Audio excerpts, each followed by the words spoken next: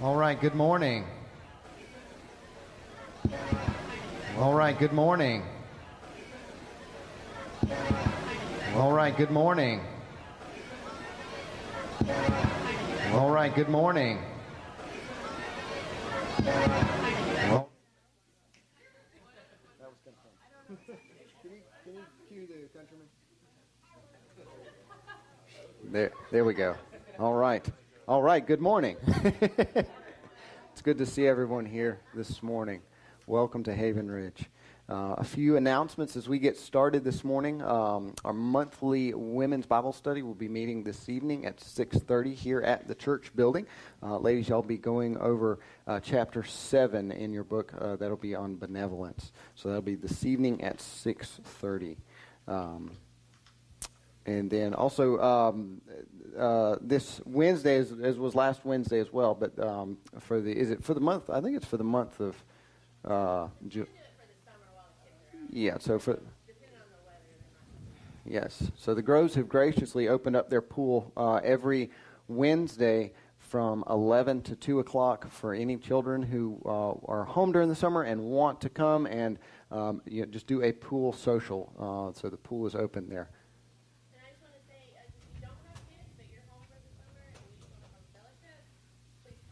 Yep. Yeah, adult fellowship too.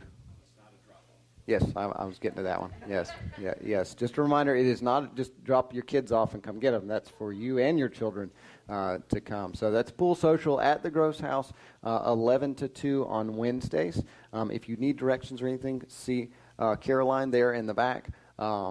And again, that's for adults, with or without children. If you just want to go and socialize and hang out, bring a picnic lunch for you and your family, whoever's coming, and of course all your pool gear and everything, as well. So but that'll be throughout the summer for the school year, weather permitted, from 11 to 2 at the Groves House.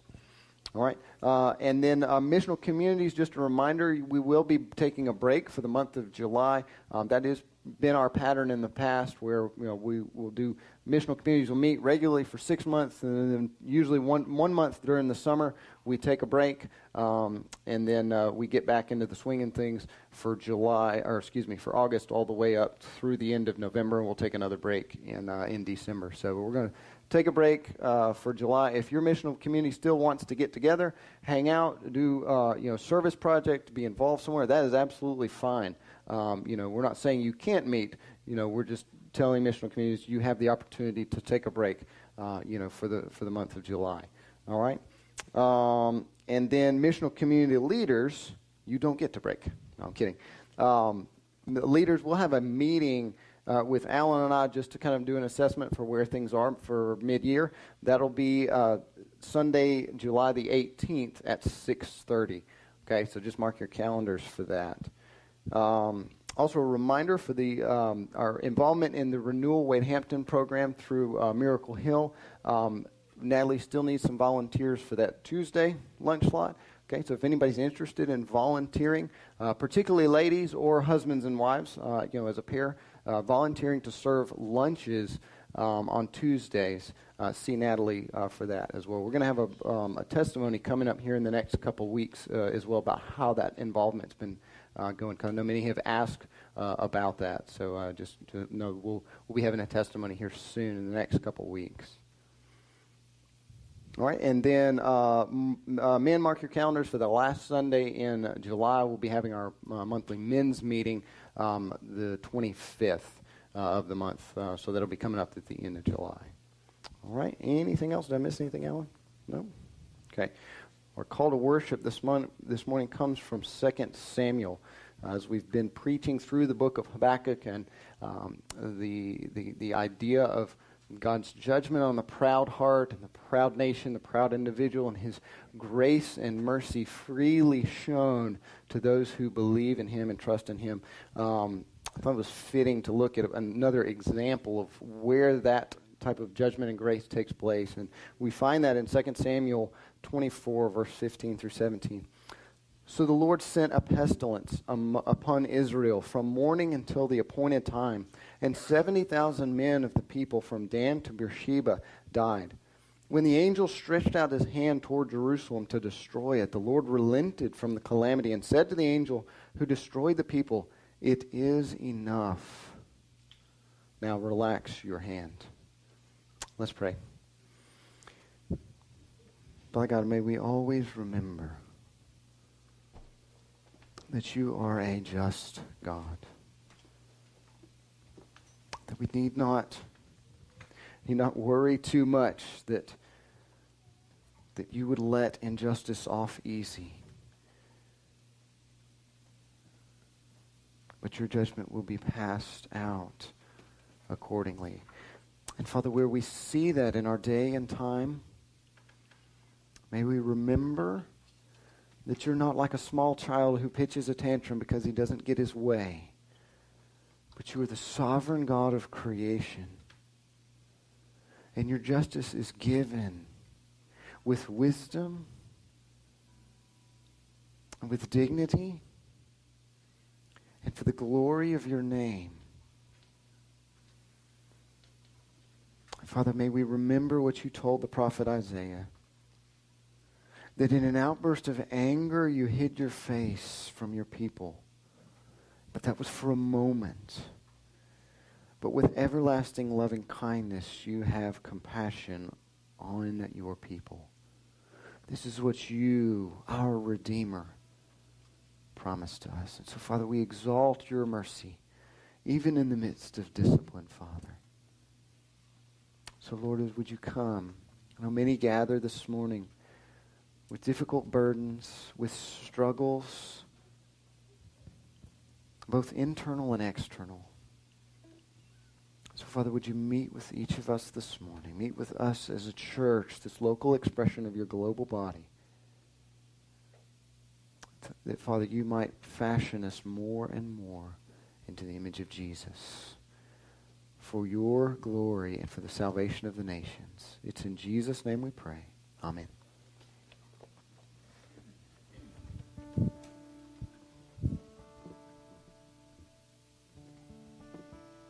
You guys would stand with us and sing.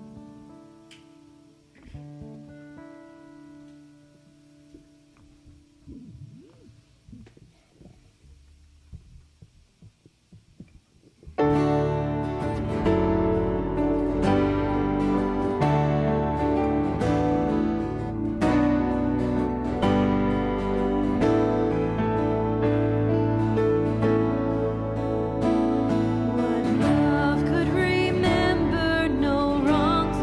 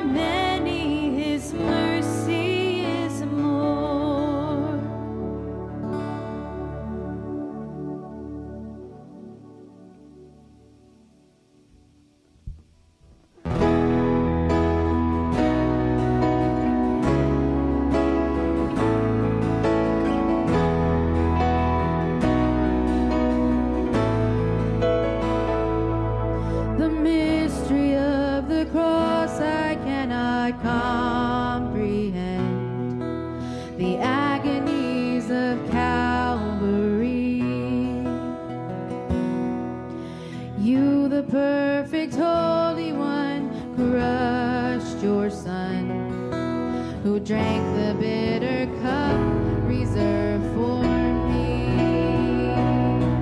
Your blood has washed away my sin. Jesus, thank you. The Father's wrath completely satisfied. Jesus, thank you. Once your enemy, now seated at your table. Jesus, thank you.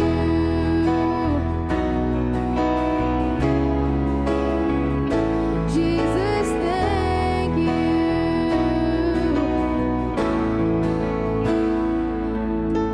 By your perfect sacrifice, I've been brought near. Your enemy, you've made your friend. Pouring out the riches of your glorious grace. Your mercy and your kindness know no end. Your blood has washed away my sin. Jesus, thank you. The Father's wrath completely satisfied. Jesus, thank you. Once your enemy, now seated at your table. Jesus, thank you.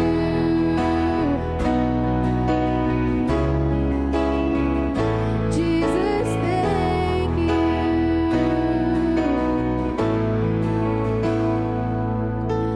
Lover of my soul, I want to live for you. Lover of my soul, I want to live for you. Lover of my soul, I want to live for you. Lover of my soul, I want to live for you. 'Cause your blood has washed away my sin. Jesus, thank you. The Father's wrath completely satisfied. Jesus, thank you. Your blood has washed away my sin. Jesus, thank you. The Father's wrath completely satisfied. Jesus, thank you. Once your enemy, now seated at your table. Jesus, thank you.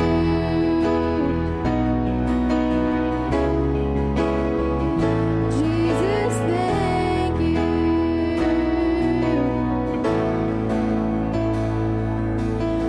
Once your enemy, now seated at your table. Jesus, thank you.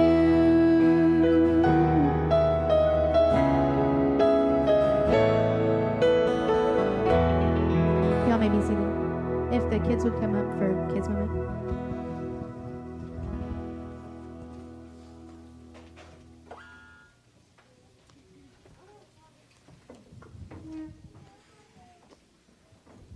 All right. Good morning. How's everybody doing? Good, good. Everybody get a good night's rest? Yeah. Are you having a good summer? Yeah, good, good. Well, we're getting close to the end of the section in our book, Big Truths for Young Hearts. Okay, the last section that we're dealing with right now is just the greatness of the gift of what we've been given in Jesus. Just trying to draw out some more important truths about the gospel. Okay, and then so we'll finish that section this morning, and then next week we'll start the section on the church, which I think is the last part. There may be one more short one. Okay, so we're getting close to the end of this book. But let me ask you a question. As we're getting close to this end, just trying to draw out some more truths about the gospel, somebody tell me, what is the gospel? Tell me, Marley. Okay, God's word. What else? Had a thought? Nope. Put you on the spot. Yep. Okay, the good news. Good news about what? Like that I get a sandwich for lunch? Is that it? Okay, good news about Jesus. Okay, what makes it good news? Okay, because he died on the cross for our sins. Okay, our sins that separate us from God. Okay, that we just sang, thank you, Jesus. Right, once we're enemies, right? And that through faith in Jesus, his blood cleanses us from our sins, and he makes us friends with God. Okay, puts us in a family with Jesus and with God our Father. Okay, we have a good relationship with the Lord because of what Jesus has done, and that's only through faith in him. Okay, so those are some of the things we've been talking about. But some people, even some people who profess to be Christians, will say, well, you don't have to believe in Jesus specifically to be saved. Jesus died on the cross and paid the penalty for our sins, but, he did that for everyone. So everyone is saved as long as they're sincere and they're honest. Okay? So they will say that, well, people who believe in different gods, okay, like Muslims, Hindu, even the Israelites, okay, even people who don't necessarily believe, in Jesus, they're sincere and they're honest in their own faith. And so Jesus' blood covers them. Okay, it's kind of like, well, you get close enough. All right, and so God's just like, well, okay, that's close enough. Okay, have your parents, give you an example. Have your parents ever said to you, clean your plate and you get a piece of candy for dessert? No? All right, well, I have said that to my children before. Okay, clean your plate and you get a piece of candy for dessert. Okay, and then it becomes this bargaining. Okay, how close? What does clean mean? Okay. And oftentimes I'll confess, I give in. Yeah, you're close enough. Okay, you didn't drink all your milk, or you didn't drink, not every little speck of rice is gone, but you're close enough. Okay, all right. So it's kind of that idea. Well, you're close enough. Okay, and so you get into heaven, you get saved. Okay, so here's the question. Okay, does the Bible really tell us that you have to believe specifically in Jesus in order to be saved? Okay, good. You're done. No, okay, well, let's look at that, okay? Because a lot of people will say, no, the Bible doesn't say that. Okay, so I'm going to give you some words straight from Jesus, okay? And then I'll give you two just short little stories from Scripture, okay? So Jesus, at the end of his ministry, after he had died, been buried for 3 days, and rose from the grave, he appeared to the disciples, okay, to the apostles, the people, those were the men who would launch the church in the first century. And he appeared to them, and Luke records these are some of his last words to his apostles, okay? He wrote, Jesus said to them, thus it is written, okay? He's just explained how he himself has fulfilled all the Old Testament prophecies about the Messiah who would come, okay, and would save God's people from their sin. All right, he says, thus it is written that the Christ would suffer and rise again from the dead on the third day, and that repentance for forgiveness of sins would be proclaimed in his name to all the nations, beginning from Jerusalem. Okay, so let's look at this just real quick, okay? Notice what Jesus says, that the condition of people is that they are unrepentant, unforgiven, and therefore they're not saved, okay? And that also, what must people do in order to be saved? He said that they must repent, okay? They have to repent. Okay, but that's not just, okay, well, they do that on their own. Something has to happen in order to get them to repent. There has to be a call to repentance. Okay, that's the proclamation, where Jesus says that that repentance for the forgiveness of sins will be proclaimed. What does it mean to proclaim? Okay, good. That's why I asked these questions. To be spoken, okay? To be spoken of, to be told. Okay? That's the message of the gospel. Okay? Is that it is proclaimed. It's told. All right? So there has to be a call to repentance. There has to be a proclamation. Okay? And the contents of that proclamation is the gospel. Okay? Jesus said, in whose name would that proclamation be given? Santa Claus's name? Nope. The president's name? Jesus' name, in his own name. That's right. Okay? So notice what Jesus says, okay? And, well, and one other thing. Who does this apply to? Do you notice who he said? Where should this proclamation be given? He said, to all the nations. Beginning with Jerusalem, which is where they were, and then it should go out to all the nations. Okay? So Jesus is not saying that only a certain people need to hear about Jesus. Or, those people are okay, you don't need to go tell them about Jesus. Or tell them about Jesus if you want to. No, he's saying that the condition of all people is unrepentant and unsaved. And in order for them to be saved, they have to repent. They have to turn from their sins and follow Christ. But they're not going to turn from their sins unless they hear. And so in order to hear, he's sending the apostles, he's sending the church out to tell the gospel, to proclaim the gospel. Okay? So those are words from Jesus. Now let me give you two quick stories. Okay? One comes from the life of Paul. Okay? Paul the apostle. Okay? He suffered a lot of pain and he suffered a lot. He was shipwrecked. He was thrown in prison. He was beaten. Okay? And he did all these things because he believed in the power of the gospel and the necessity of people to hear it. And he wrote to the Romans, and he told them, he was talking about the Jews, okay, the people who had the Ten Commandments and had God's own covenant. They were God's own covenant people. And he wrote to the Romans, and he said, I love my brothers who are Jews. They're very passionate about God.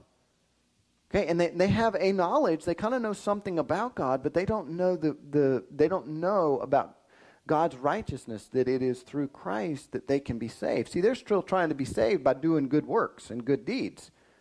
And Paul says, I know they can't get there that way. And so he said, I'm compelled to go and tell them the gospel. I'm compelled to go tell them about Jesus so that they can be saved. He says, how will they hear unless a preacher comes and tells them? He said, that's why I'm going. That's why I'm going. That's why I suffer so much. It's because Paul knew the importance of the gospel that everyone would hear. Okay, there's another story that happens in the book of Acts. All right, Peter, the apostle, he's told by God to go to this man named Cornelius. Now, Cornelius was a very pious man. Okay, he was very humble. Okay, he was full of good deeds. All right, and he was very religious. But you know what? He didn't know about Jesus. Okay, so he's a good moral man. Okay, he's very religious. But he's not saved because he doesn't know about Jesus. And so God sends Peter to Cornelius' house to tell him about Jesus. That there's no other name under heaven by which someone would be saved. And you know what? Cornelius and his household believe in Jesus and they're saved. And they're saved. And God does a miraculous work there to this man who's a Gentile. He's not a Jew. He does this miraculous work and he saves Cornelius' house and his household. And then Peter goes back to Jerusalem and he tells them what happened. And the church and the apostles there are amazed because God is saving the Gentiles. God saved this man and his household, who again was very religious. He was very humble. He was a very moral man. But he was still unrepentant and he was still condemned by his own sin. And so God sent Peter to take the message of the gospel to Cornelius' house. And he believed in Jesus and he was saved. Okay, so you see from those stories and what the Bible teaches us is that no one is good enough to be saved. But this message of the gospel is the way in which people are saved. And that it's faith in Jesus that saves. So let me ask you this question. If Jesus puts this priority on the gospel, how important it is that people believe in Jesus, what does that mean for us, the importance of us in telling people about Jesus? Do you think that's a big important thing? Yes. Yes. Okay? Yes, that is the number one thing that the church should be doing, that Christians should be doing. Okay? That if you have good news that applies to you, you should share it with others. Right? So that they might believe as well.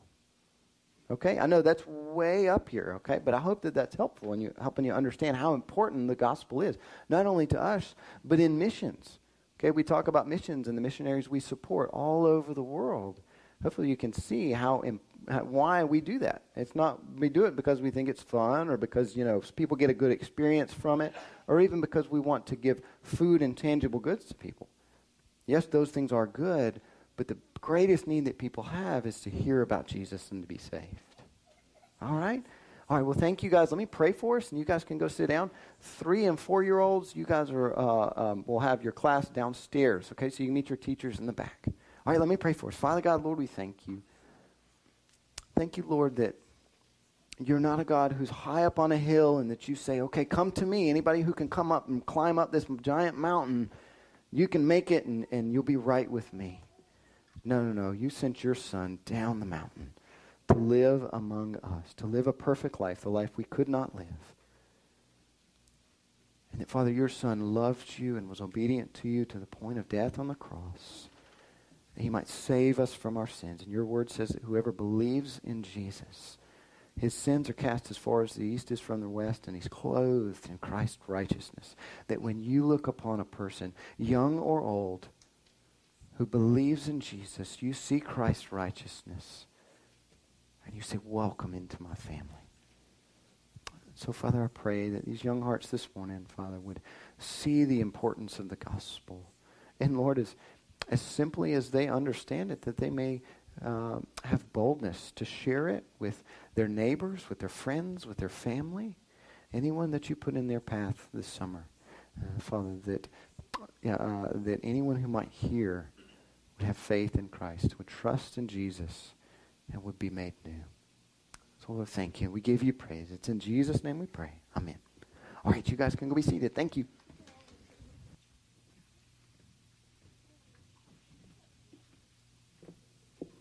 If y'all would stand with us for 2 more songs.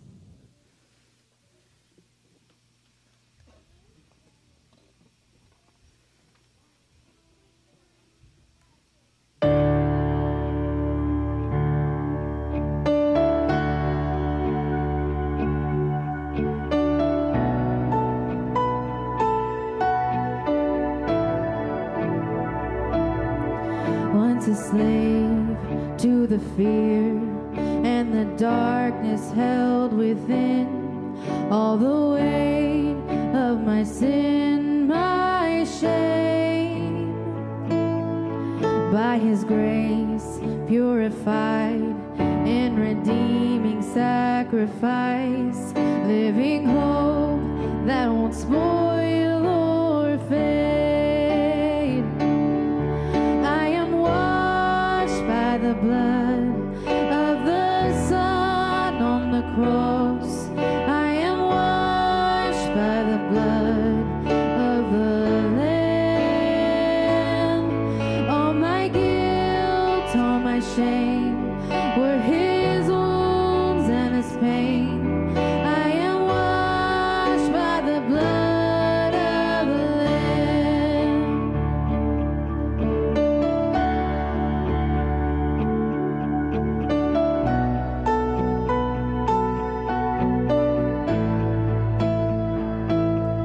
Now we know who we are, precious children called by God. Let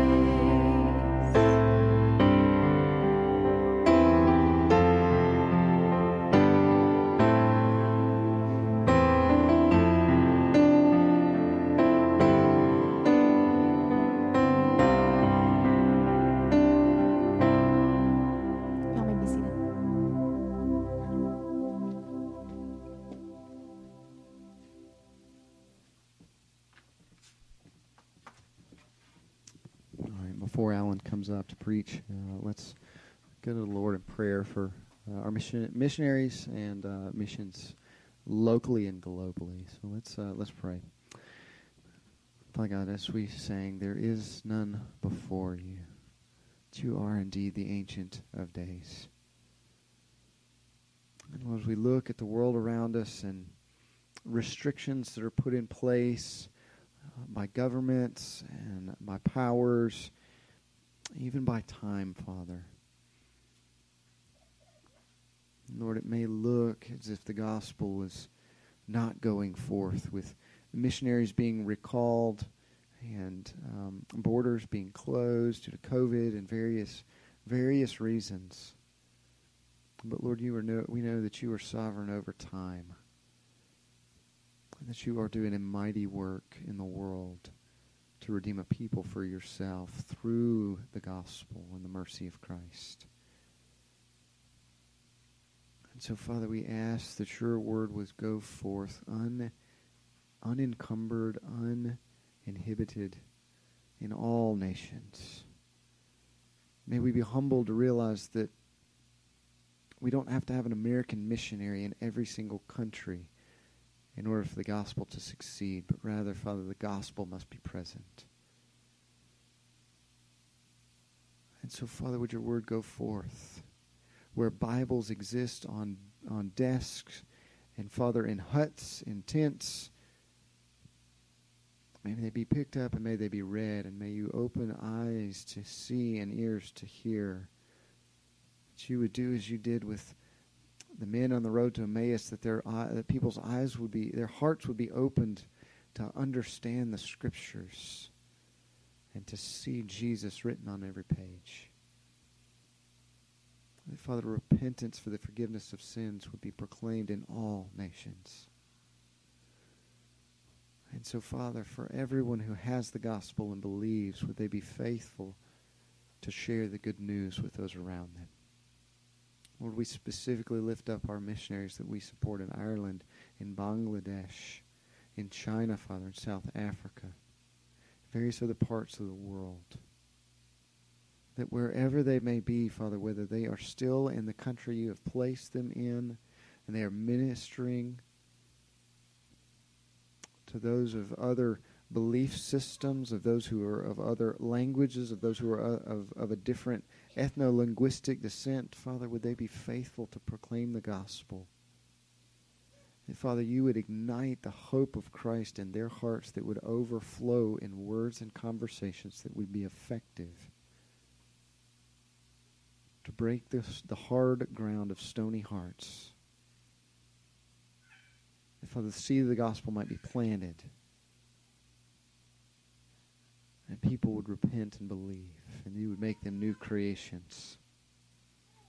And Father, for those missionaries who are still stateside, longing to be back in the country you had placed them in, but Father, for whatever reason, they're here. Father, would you keep them faithful? That whoever you put in their path, Lord, would they be faithful to share the gospel with them? Whether that's a fellow brother or sister in Christ who needs the encouragement of Jesus, or whether that's somebody who's lost and has never known the saving work of Christ. Father, whether we're engaged in missions locally or globally, and maybe we're a bit of both, Father, keep us all faithful to take your mercy to those around us. Now, Father, as Alan comes, would you open your word before us, Father? Peel back the curtain of heaven. May we gaze upon the throne room of your glory and see Christ exalted and high and lifted up. That we might see both your justice and your mercy in the cross of Christ. And may we exalt your glory.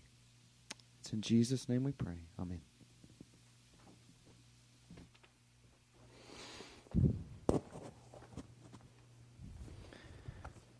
You can open up your copy of the Scriptures to Habakkuk chapter 3.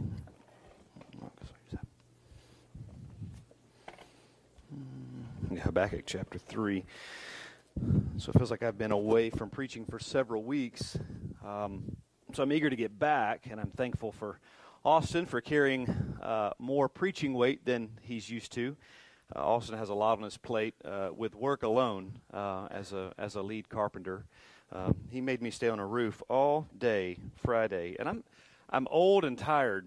And then I stayed an hour past what I'm supposed to stay, and so, we're co-equals here, but on the job site, not so much, right? So, I am thankful for Austin. I'm thankful for all that he does and for handling the Word of God with great competency. So thank you for that, Austin. But we are in Habakkuk chapter 3. I've been writing sermons for a camp that I'm doing in Florida the week of July the 11th. And I'm writing 4 sermons at the same time, which is a little bit tricky and not something I would recommend for anybody, making her cry. So, making him cry, sorry. Trying to see who it was back there. And so it was my turn to preach, right? And I've got these other 4 sermons, this thematic trajectory that I'm going on brokenness, and I come to Habakkuk, and it's hard for me to shift gears. But I'm thankful because where I landed for today is a bit of low-hanging fruit. There are some complexities as we walk through the book of Habakkuk, but right here, it's not so much the case. So it will be easy to follow along today as we look at the very first part of Habakkuk's prayer. So let me give a little bit of a setup to those of you that haven't been with us until today. We've obviously been preaching through the book of Habakkuk. We do expositional preaching here, so we try to work verse by verse and try to unpack the text that way. And we found ourselves here in Habakkuk chapter 3. Now, Habakkuk began by basically expressing his struggle with God's decree, or what God has decided or had decided to do, right? Habakkuk, who trusts God, and Habakkuk, who has a strong theological foundation, he still approaches God because God has decided that he's going to bring divine retribution against Judah. And Judah is well, we won't get into the dividing of the kingdoms. You can go back and listen to Austin's sermon on that. But know that these are a part of God's chosen people. And then God is using Babylon, he's using the Chaldeans, however you want to say that, he's using them, a more wicked nation, to bring his divine justice onto Israel or onto Judah. And Habakkuk starts out by acknowledging that, yeah, you're right, I get it, I'm not questioning your goodness, but Habakkuk just wants to know why. Why does it have to be this way when you could do it any other way that you want to? And I think that resonates with all of us, because sometimes we see things happen, and though we believe that God is good and right in whatever he does, sometimes we say, I want to know why. Why did it have to be this way instead of some other way that you would be right and good to do? But at the end of the day, all that God does is a product of his perfections. All that God does is because he is good, he is right, he is true. And of all the different possibilities that you and I can think of, God always does what is best. So here we are in Habakkuk. He has offered up his questions, then God responded. And you saw last week that God responded by giving these woes for Judah. These words of condemnation, what he's going to bring on their head. And God is will display through this action, but is displaying through his words his own justice.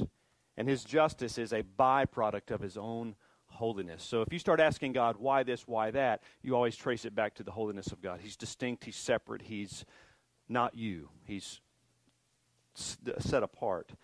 So here we are in Habakkuk chapter 3. Habakkuk chapter 3, and it's a prayer of Habakkuk the prophet according to Shigionoth. I don't know how to say that, but we're not going to focus on that. We're going to move directly to verse 2, and we're only going to camp out on verse 2 this morning. Because the prayer, you're like, how much can you say from verse 2? Well, you'll see. The prayer that he offers in response to God's response begins in one verse with a petition, a final petition. He's heard what God has to say in response to Habakkuk's plea, to Habakkuk's inquiries. And he says, I have one more thing to say. I have just a few more things to request of you. And then he gets into his adoration of God, which we'll spend the next week or two going through those things. O Lord, I have heard the report of you, and your work, O Lord, do I fear. In the midst of the years, revive it, or make him live. In the midst of the years, make it known. In wrath, remember mercy. So those are the petitions that Habakkuk offers the Lord. He asks that the Lord might preserve Judah. He asks that the Lord might provide understanding to Judah. And he asks that the Lord might remember his mercy in the midst of his wrath that's being displayed or poured out onto Judah. And so those are the three things that we'll cover by way of petition, because that's the point where he transitions into just praise and adoration, which I think if we walk away from this, and I don't want to get too far ahead of myself for next week, but I think this is a great lesson for us to learn in the way that we pray.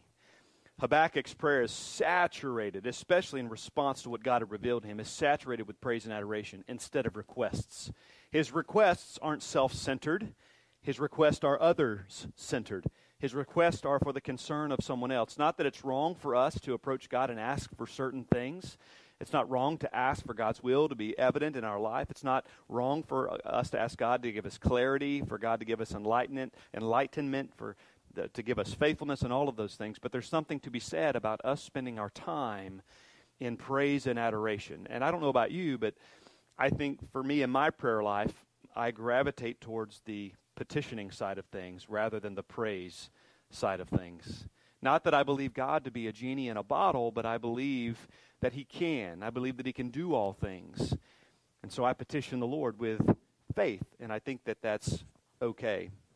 If there's something that we can possibly do about this clattering microphone, that'd be great. Maybe it just needs to be further away from my face. So, O Lord, I have heard the report of you, and your work, O Lord, do I fear. So to set this up a little bit, Habakkuk has now come to terms. He's come to terms with God's decree.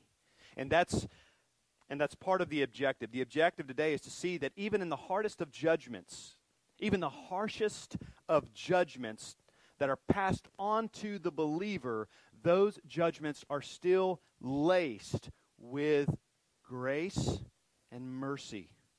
Because you and I, as believers, never receive what we fully deserve. Even though we're in Christ and he has atoned for sins, God still disciplines his children. God still disciplines those that he has chosen. And that is not wrong of him. It is not unfair. It is not unjust. It is absolutely fair and right and good. And Habakkuk sees this. Habakkuk isn't questioning the rightness or the goodness of God in what he has said he's going to bring on the head of Judah, not to mention what he's going to do to Babylon. Habakkuk is okay with that. Habakkuk has come to terms with that. So he's gone from struggle to acceptance. There's been a transition, a bit of a shift in Habakkuk. You see this all the time when God humbles man. Job does the same thing. Job's got a difficult situation he's dealing with, and he starts to question God. And then when God speaks and says, where were you when I laid the foundations of the world? Where were you with this? You know, who can measure the waters with a span? I mean, God is saying, who are you compared to me, and who are you that you would question me? You're a lump of clay sitting there just waiting to be molded or shaped into whatever I deem fit for you. So you have no business asking me why this and why that, right? And then God responds, and Job's response after that is similar. He says, I've spoken once, I will speak no more. I put my hand over the door of my mouth so that I will not speak against you. And you see that all the time. Isaiah encounters a holy God. He's grumbling about Israel, just as so many prophets do. And God shows him his holiness. And Isaiah says, woe is me, for I am undone. I am ruined. I am ruined. This is what happens when God really shows you your place. And God showed Habakkuk his place. More importantly, more directly to the context, he showed Habakkuk Judah's place. And so Habakkuk is fine. He's gone from struggle to acceptance. And it's here we see that Habakkuk offers up a proper response to God's decree. He offers a proper response to God's decree. Oh, Lord, I've heard your report. I've heard of your work. And I fear you. He's accepted this. He's accepted it. because God has revealed this to him. And here's the difference. Here's what I think is important that I want to kind of highlight for a moment. Habakkuk began, as many of us do, by accepting what God does.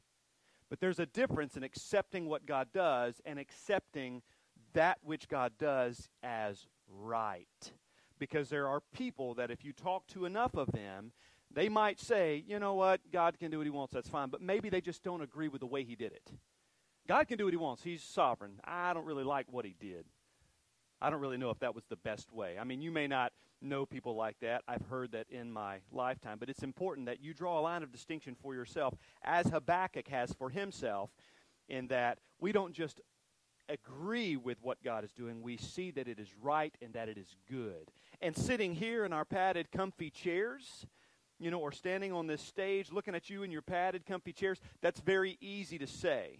But when the rubber starts meeting the road and hell kind of descends on your head, if I can kind of use that as an expression, and things get really, really hard, the things change a little bit.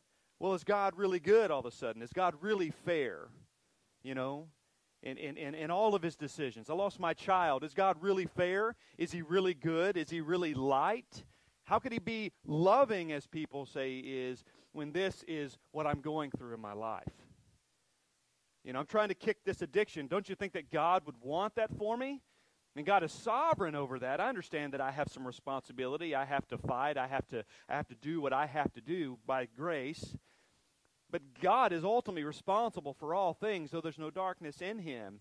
And then when the rubber starts to meet the road there, we maybe struggle a little bit. Oh, God does what he does, and I get that. I accept that he does that, but can we accept that he's right and good in all that he does?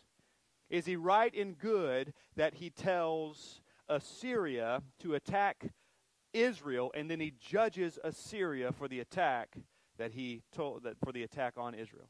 Is God good for that? Well, yeah. Is he right? Absolutely. You see, I'll get into this in a moment, and we talk about this all the time, but it's important to maintain this worldview. Is we approach God sometimes, and we have these human lenses, these human standards, and that's how we see God, and we think we've got him figured out. We don't use the Bible as the standard. We say, you know what, in my experience, I don't know that this is the best way. And so we apply these experience and these standards onto God, and we tend to dictate, as though he's the clay and we're the potter, what's the right way things should come about, because we know best. We bring our infinite knowledge and our infinite wisdom to the table, and we put it on a scale, and we say, here, see how that lands. Right? So this is a problem. So Habakkuk transitions from struggle to acceptance. He's accepting not only what God does, but that what he does is right and that it's good. But we go wrong sometimes because we apply human standards to God. We think he has to operate within a human framework, and he doesn't. He goes from acceptance, and then he begins to reflect. Listen to this. He says, I've heard your report and your work. Most likely, directly, Habakkuk is thinking back to the Israelites being set free from Egyptian bondage for all those years. And he's thinking in his mind of all the things that God did during that time after he freed them, leading to the point where they're at now. And he sees over and over, hey, God was so gracious to you and you acted this way, so God did this. Hey, God was so gracious to you and you acted in this way, so God did this. Do you not remember the rebel of Korah, and the earth consumed a ton of people because of their rebellion? Do you not remember these things? Habakkuk's probably, in context, relating or thinking back to those things. He's reflecting on the work of God. He's thinking of those things. And then he says, I'm thinking of those things. I'm thinking of you. I'm thinking of how you operate. I'm thinking of your standard. I'm thinking of what I've seen throughout the years with regards to how you work and move in the lives of people, especially your beloved, especially your called people. And he says, I fear you. And I think that's a very, very important issue to reflect on for a moment. Habakkuk knows what God is capable of. I mean, you heard Austin preach on it last week, those woes, as God just starts to lay out what's in store for Judah. And you and I have the privilege of hindsight, where we can look back through Scripture, and we can look at Israel's journey. We can look from Genesis to now, and we can see God's activity. We can see God's divine retribution and his justice. We can see these things. We can see calamities that are brought into the lives of people because God is just. We can see that Moses was not let into the promised land. Why? Because he didn't regard God as holy. If Moses didn't make it, I sure wouldn't make it. I mean, it all came down to whether or not Moses spoke or hit a rock with a stick. And God said, I'm not letting you in this promised land. You led the people through Israel for all these years, and he's still not going to get there. Uzzah is trying to carry the Ark of the Covenant, right? And God said, don't touch it. Don't touch it. Uzzah touches it, and he dies. Did Uzzah have in his heart any kind of evil intention against God? No, absolutely not. But as one theologian says, that Uzzah dared to think, what did he say? Yes, that he dared to think that his hands were possibly cleaner than the dirt that God made. Thank you. You know, wasn't in my notes. Glad I got the peanut gallery to help me. So thank you, guys. That was RC. Yes, thank you. Back to the fear of God. I mean, we see this. God works this way. He knows that God is holy, and he knows that his holiness demands justice for transgression. He knows this. So Habakkuk fears what is coming to Judah, and rightly so. So here's my question for you, not to answer out loud, but just to reflect on. Do you fear God? Do you honestly fear the Lord? Now, we talk about fear, and that can be a little bit confusing because you may say, well, no, I'm not afraid. I don't go hide in a corner like God's going to zap me with lightning or something, like he's out to get me. You know, I'm in Christ. I mean, I'm his beloved child. I have the righteousness of Jesus, and I don't fear hell. I don't fear condemnation. I don't fear God's hatred. He loves me. You know, you're right. In that sense, no. In that sense, no, you don't fear God. You don't fear condemnation if you're in Christ because you're freed from that condemnation. You know, you are the beloved in Christ.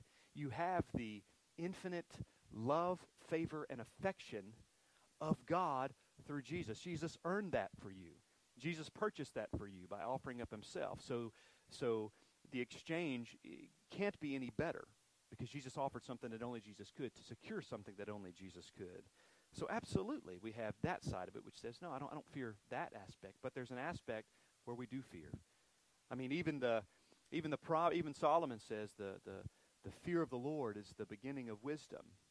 You know, Deuteronomy says, and now, O Israel, what does the Lord your God ask of you but to fear the Lord your God, to walk in all his ways, to love him, to serve the Lord your God with all your heart, with all your soul. Fear the Lord your God and serve him. Hold fast to him and take your oaths in his name. He is your praise. He is your God who performed for you those great and awesome wonders you saw with your own eyes. So yeah, we are to fear the Lord. So what does this fear mean if we're not to cower in a corner and have this abject terror of the wrath of God? Well, there is a sense in which there is a respect that we have for God. But what's mainly connoted or mainly emphasized here in this word fear is the idea of a reverence. Because there's a difference in a respect. Through respect, you can revere. But this is more than just respecting his title, just respecting his person, more than just respecting his power. There's an awe, there's a sense of worship, there's a reverence that comes with this fear.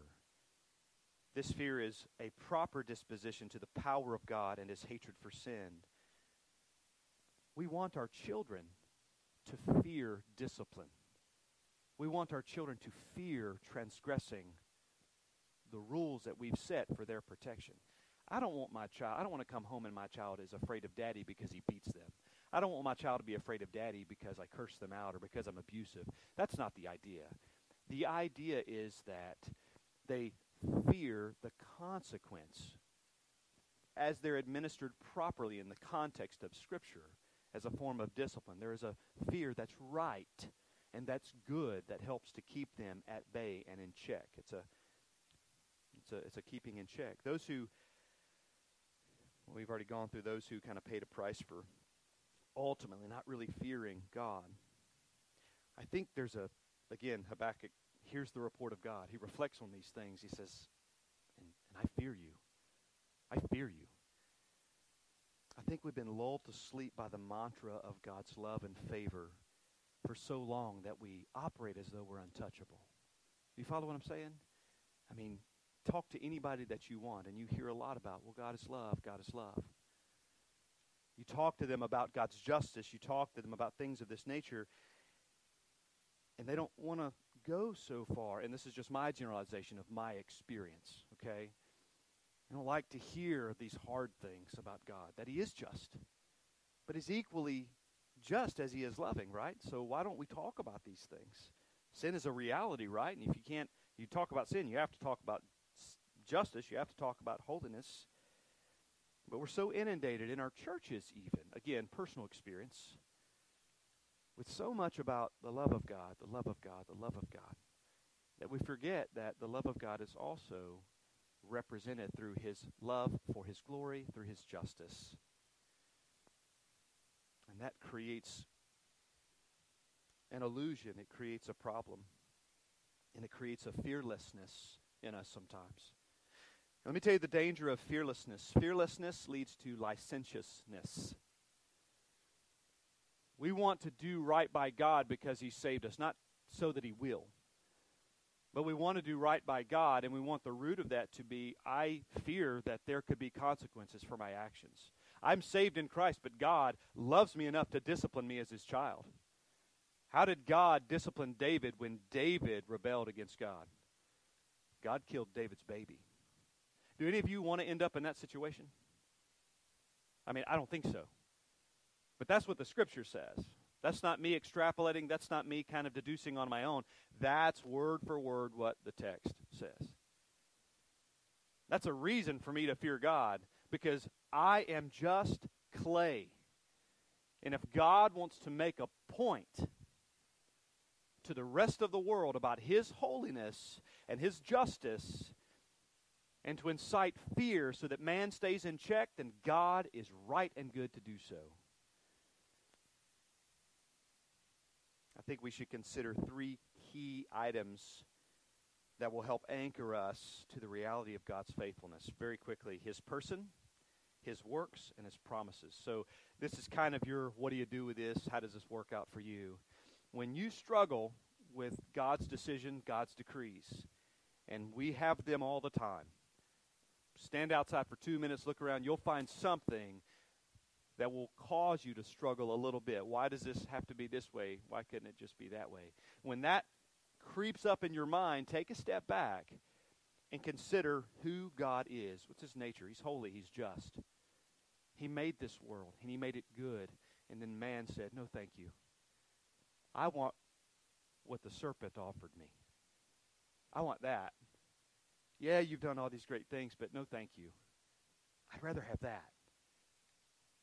God as the grand architect, God as the creator of all things, does not have to tolerate when man throws it back in God's face as a giant no thank you. We consider his person. We consider his works. Look back at all that God does and see the statement that he's making. See how he's helping us establish a worldview by giving us all the events that are recorded in Scripture for us to have, so that the curtain can continuously pull back, so that we know God better and so that we understand why these things happen when they happen. And we have a proper response in our own hearts and as we explain those things to others. And then we consider his promises and know that there are all these great things that are promised and they're still intact despite the hard things that happen to us. So, he offers a proper response to God's decree, and then he offers a petition for the preservation of life. These are pretty simple, pretty quick. Habakkuk makes a final appeal to God that he not utterly destroy Judah, but that he would preserve their lives. And he's resting on God's promise. He's resting on this covenant. He's trusting in that. He has some questions, but he's trusting in that. Now, he doesn't just accept, but he accepts that God is right, that God is good in all these things. And he's resting on these promises, and he's banking on that, and he's saying, look, you got to do what you got to do. But please, just don't take them out. Don't annihilate them. He knows it's necessary for Judah to suffer what they're going to suffer. He knows it's necessary for God's justice to be poured out. He knows that. He understands that, most likely because he considered the work of the Lord. Habakkuk knows that salvation truly comes through the judgment of God. Now, I'll go ahead and reference this real quickly if you want a little bit of a help on understanding one of the themes of the Bible, and that is the glory of God and salvation through judgment. Jim Hamilton, a professor at Southern Seminary, wrote a book. It's roughly 600 pages, as he argues that that is one of the dominating themes of Scripture, is that the glory of God and salvation through judgment. And he walks through and does a biblical theology of God's judgment and God's deliverance throughout the Bible. He begins in the garden with Paradise Lost. He goes through the flood. He goes through the Exodus. And just mentioning those, you can see a pattern. There's a garden. Man sinned against God. What did God do? By nature, he has to deal with sin. So what does he do? He places a curse on man and on the world. And then man is kicked out of the garden. Man now needs to be redeemed. Man's going to die. There's a curse. But even though there's a curse, man can be redeemed. Man can have salvation. We know that it's in Christ. So there had to be a judgment in order for there to be a salvation. The flood, this is all representative of what's leading to the cross. The flood, God brings the flood waters, the waters of judgment, so that there could be salvation, because God doesn't sweep sin under the rug. The Exodus, same kind of thing. God shows deliverance in rescuing Egypt, but he does so through a judgment known as the plagues that he brings on the head of Egypt. Each of these judgments, culminating in some form of earthly salvation, ultimately point to the judgment of God the Father onto the Son, the cross. It's through these judgments and justice that God brings about salvation and preserves life. So Habakkuk offers a petition for the preservation of life. He offers up a petition for understanding as well. Habakkuk asks God that in the time of Judah's punishment, that they learn from their mistakes. So you see, in the midst of the years, revive it. Or in other words, in the midst of the years, make him live. I know revive it's a weird term, and the ESV uses that English. But in the midst of years, restore them or make them live. In the midst of the years, make it known. Habakkuk prays that they might understand. That they don't go through all of this judgment without making the connection in their hearts and minds as to why they're going through it, and without seeing that God is good. And what a prayer of Habakkuk. I mean, do you pray this way? I mean, I know for me, a lot of times when I see something unfolding in someone's life, and I don't know if it's God's judgment, I'm not God. I don't know that all the time. I'd like to think that a lot of things we see are a part of God's judgment, but I don't know that definitively. But when you pray for folks, do you pray immediately, lift this from them, make it easy on them, or something like that? And I'm not saying that's a wrong way to pray. I'm just saying that's not how Habakkuk started. His prayer was, hey, don't kill them. Make them understand. Because sometimes it's in the crucible where we learn the most. When I make a mistake at work and Austin pulls me to the side and beats me with a stick, I learn, okay? I learn that way, right? I know. He's got it for me. I make these little comments about him where he can't say anything but make his little cricket chirps, and then he takes it out on me at work. So, anyway, when we discipline our kids, we don't discipline kids just to express our anger. I know we're angry with children sometimes, and sometimes we shouldn't, but we discipline in anger. And the point is, we want to teach them. That's what we want for them. How is that? I mean, God set that paradigm up so that we might understand how God works with us. When I discipline my children, it's going to be painful. I'm not going to annihilate you. I'm going to discipline you. You'd be surprised what you can live through, but it'll discipline you. That's borrowed from the movie Aladdin years ago. It just came to my brain. Mm-hmm. This issue proves to be most critical in developing a proper worldview. Thus says the Lord, listen to this. Let not the wise man boast in his wisdom. Jeremiah 9, I believe. I didn't write the reference here. Let not the wise man boast in his wisdom, and let not the mighty man boast in his might. Let not the rich man boast in his riches. But let him who boasts boast in this, that he understands and knows me, that I am the Lord who practices steadfast love, justice, and righteousness in the earth. For in these things I delight, declares the Lord. The Lord delights in you as you understand and glorify Him. Because it's through our understanding of the Lord that we can make much of Him. I think I've made this example illustration maybe years ago, but it's worth it again. My relationship to Sarah is different 16 years in than it was when it began. I know now better how to make more or how to make much of my wife. She has changed.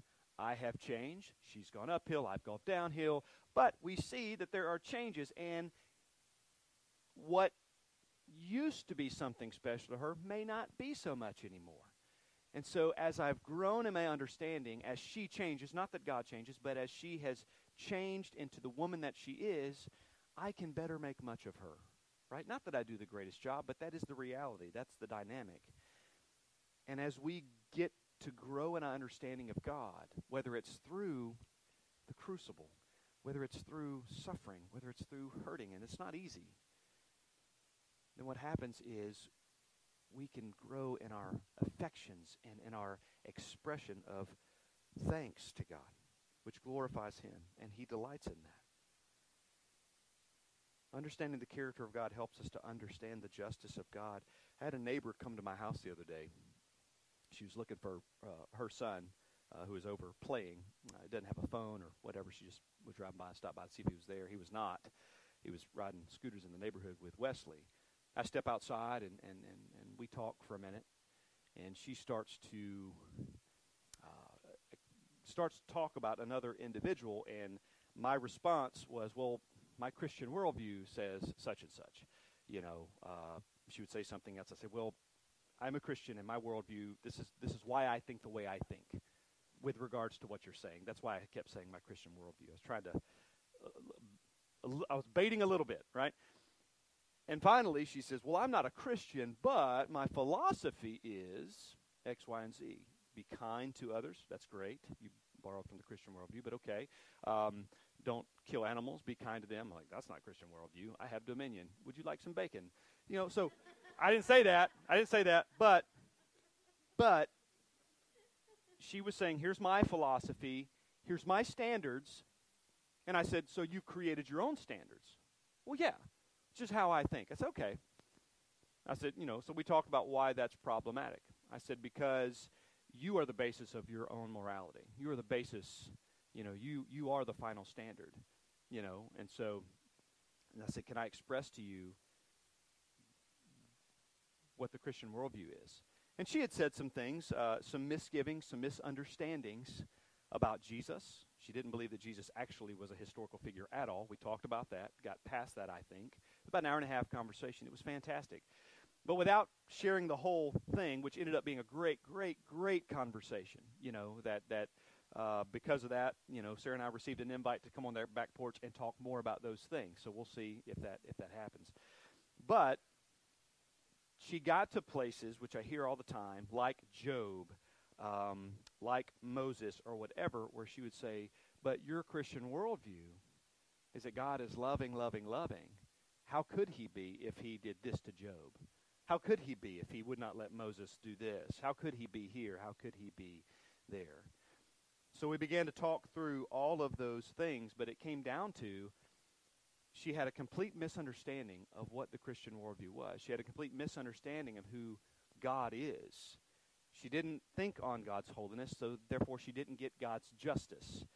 You know, she got it a little bit more when I said, now imagine you're the CEO of a company, Fortune 500 company that you have built up from the ground. And then one of the lowest of the low, peon employees like me at the construction company, comes to you and says, the way you're doing this is dumb, and you need to change your ways. What are you going to do? She got sassy, and it was quite funny. But proving my point, she goes, I'm firing that person. I said, right, because you're the CEO. How dare somebody question the way you're doing stuff, right? And this blindsider, you see where it's going. But she did not. It was a great moment. And she just said, I called her by her name. I said, ma'am, I said, this is the way we think about God. He's created all these things, but unlike you, He's perfect. You know, He's made all of this, and He set a standard for our good. And we said, no, thank you. We said we could do it better. Or we want what the serpent is offering us. And things turned a corner at that point. And when she walked away from that conversation, she says, I'm thinking differently about things now. And I'd like to have more conversation. And it was just misunderstanding. I'm not saying she's in Christ. She's not. But my goodness, just a little information helps to provide the right lens, at least to understand. I can't tell you how many times she says, I get it now. I don't know if I agree, but I get it. That makes sense. We talked about everything from home runs to homosexuality. I mean, it was everywhere. And she says, I get it. I get the Christian worldview, and I understand why you hold that view based on who God is, but I struggle with it. I mean, we're getting somewhere, right?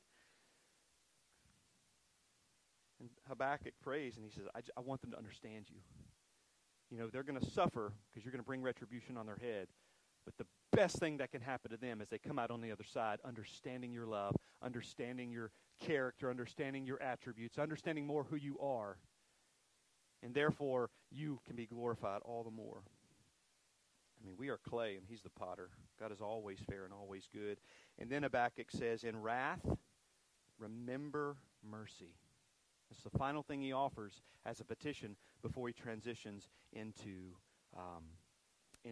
his praise and adoration. Habakkuk doesn't ask God to remove judgments, and that's important. He doesn't say, hey, don't judge them, please. He sees it's necessary. He knows that it's good, and I think we should take some cues from that. Rather than being so quick to say, hey, God, don't punish them, don't discipline them. I'm not saying that's wrong. If I'm going through a hard time, please pray that it's easy for me.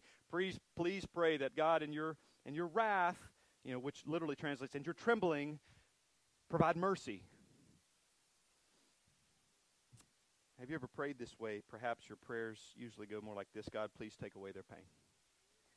And granted, there's suffering that's persecution. There's suffering that's loss of loved one. There's that kind of suffering. I'm not talking about that. I'm talking about, hey, you've sinned and God's bringing judgment on you. Okay, I'm talking in this context of suffering and judgment. We don't always know if it's God's judgment on something, but these judgments are necessary, and Habakkuk got it. There are some who would say God was a bit harsh towards Judah. This is what this lady said towards Job. But remember, God did not give Judah the full extent of what Judah deserved. And that's an important thing to keep in mind when we approach these situations, is that no one on this side of heaven or hell is getting what they deserve.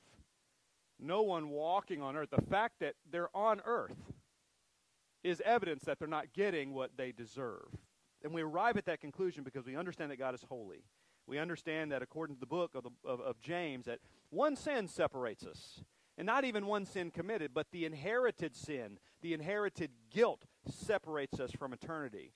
And it's not an issue of God's unfairness, but it's an issue of God's holiness. The problem with this kind of sentiment is that it focuses sympathy towards the recipient of God's wrath while failing to consider the reason for God's wrath to begin with. When we start seeing the situation from the vantage point of God's holiness, we then begin to see the severity of sin against God. Let me share this with you. Some of us were alive when this happened. Most of us not. Others of us would not remember because we were too young. But in the late 1970s, a man was arrested named John Wayne Gacy. He killed at least 33 young boys that are known. There's speculation as though he killed many more. But this guy would dress up as a clown, and he would go to parties, children's parties. A winsome guy, family man, a businessman who people thought the world of, but behind the scenes he had a quiet, different kind of life. He killed at least 33 young men between 1972 and 1978. He worked his way into their lives by attending fundraisers and children's events. And he would prey on these young men. I don't know what else he would do to them. And he would kill them. Bury them under his house and in different places. And all they know of are 33. He was sentenced to death and was executed by lethal injection in 1994. Now this man was a serial killer, and he murdered children. And you hear this, and maybe in your mind you say, justice. That's what he gets. I mean, he maliciously, vindictively, awfully took these kids, preyed on these children over and over and over again, methodically. Preyed on their innocence. You understand what I mean by that. And killed them. And we'd say, what happened to him again? Lethal injection. I could say, well, he was quartered by horses, and you probably wouldn't have an issue with that. We could say he was drowned until he stopped moving. You'd say, justice. I could say, well, he was hung by a noose. I could go through any medieval type of torture unto death, and you'd probably say, justice. He killed 33 children. He killed 33 boys, little boys, who couldn't defend themselves. You'd say it's justice. Because you see the heinous nature of the crime, and it disgusts you. But you don't have a problem with justice being dispensed on John Wayne Gacy, do you? But when God says, you have offended my holiness, and then God dispenses justice, do we balk at that as though it's not fair? Why are we okay with the justice of John Wayne Gacy? Why are we okay with the fact that Jeffrey Dahmer was murdered in prison after all that he had done? Why are we okay with Ted Bundy and him facing execution for all the murderous activity that marked his life? And we'd say justice. I'm okay with that. I'm good with that. Some of you, to quote the Green Mile, kill him twice. You might think that way. He can't serve enough justice for what he did. I mean, I talk to people like this, who they have a strong sense of justice, and I get it. But God's going to bring a woe, or going to bring retribution onto his people, Judah. Come on. Lighten up, God. It's a bit harsh. All of mankind, with every sin, commits high treason against God. But by the grace of God, there is also the mercy of God. For believers, God's justice or God's judgment are always laced with mercy. We never get what we fully deserve. We never get what we fully deserve. We never get that. Voddie Baucham said this: you woke up under his mercy this morning because his judgment didn't kill you last night. And his judgments should have killed you last night. The hand that dispenses justice, church, and consequence is the same hand that dispenses grace and mercy. There's even grace and mercy offered towards the unbeliever. Every laugh, every smile, every enjoyment, every meal that satisfies hunger, every drink that satisfies thirst. Every vacation where there is relaxation, laughter, and time with friends and family, these are all enjoyed by the unbeliever because of God's grace and mercy. Every moment spent not under the holy wrath of God is grace and mercy, but the waters of God's justice will only stay behind the dam of his mercy for so long. Eventually, mercy will run its course, and the time for God's unrelenting wrath will fall on the heads of those who are not his. And it's important that as we look at that reality, we look at it not only as though we accept what he does, but we accept that what he does is right and good. There's grace and mercy toward the believer as the same toward the unbeliever. We deserve hell every moment of our lives because we have transgressed God's law. We've missed the mark. For those who would say God was a bit harsh with Judah, remember, God did not give Judah the full extent of what they deserved. So this is Habakkuk, a final petition, because he loves Judah so much. He loves Judah, and he accepts that God is right. He accepts that God is good, but he approaches God, and he says, preserve their life. He said, make them understand. And he said, in your wrath, show mercy. In closing, I would say that God would choose to give us this text has its eternal word has a, I have to believe that the modern reader can take away a few principles from it regarding the nature of God towards his beloved. First, when God disciplines his own, it's not for the purpose of extermination, but for preservation. The preservation of life is not just in living, but also in living abundantly. When God disciplines his own, it's so that we might come to greater understanding of him. For the most loving thing that God could do is to make himself knowable to us.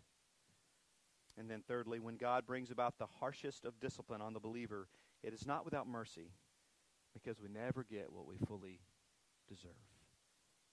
Let's pray and we'll be dismissed.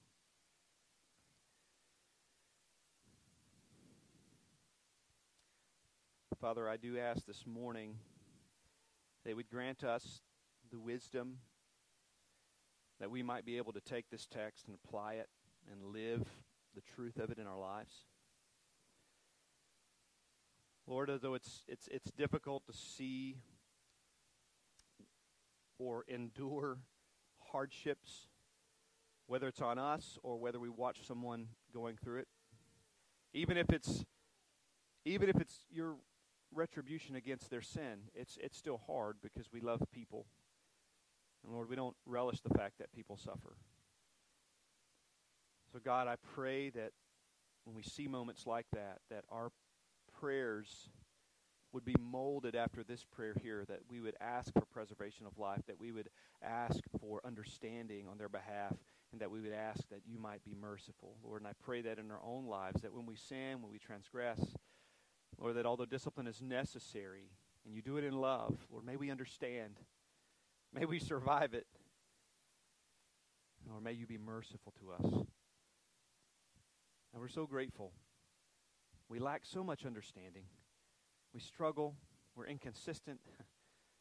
God, thank you for your grace. Thank you for your forbearance with us. Lord, help us so that we might be continuously fashioned into the image of Jesus, so that we rightly represent you, Lord. In Jesus' name, amen. You're dismissed.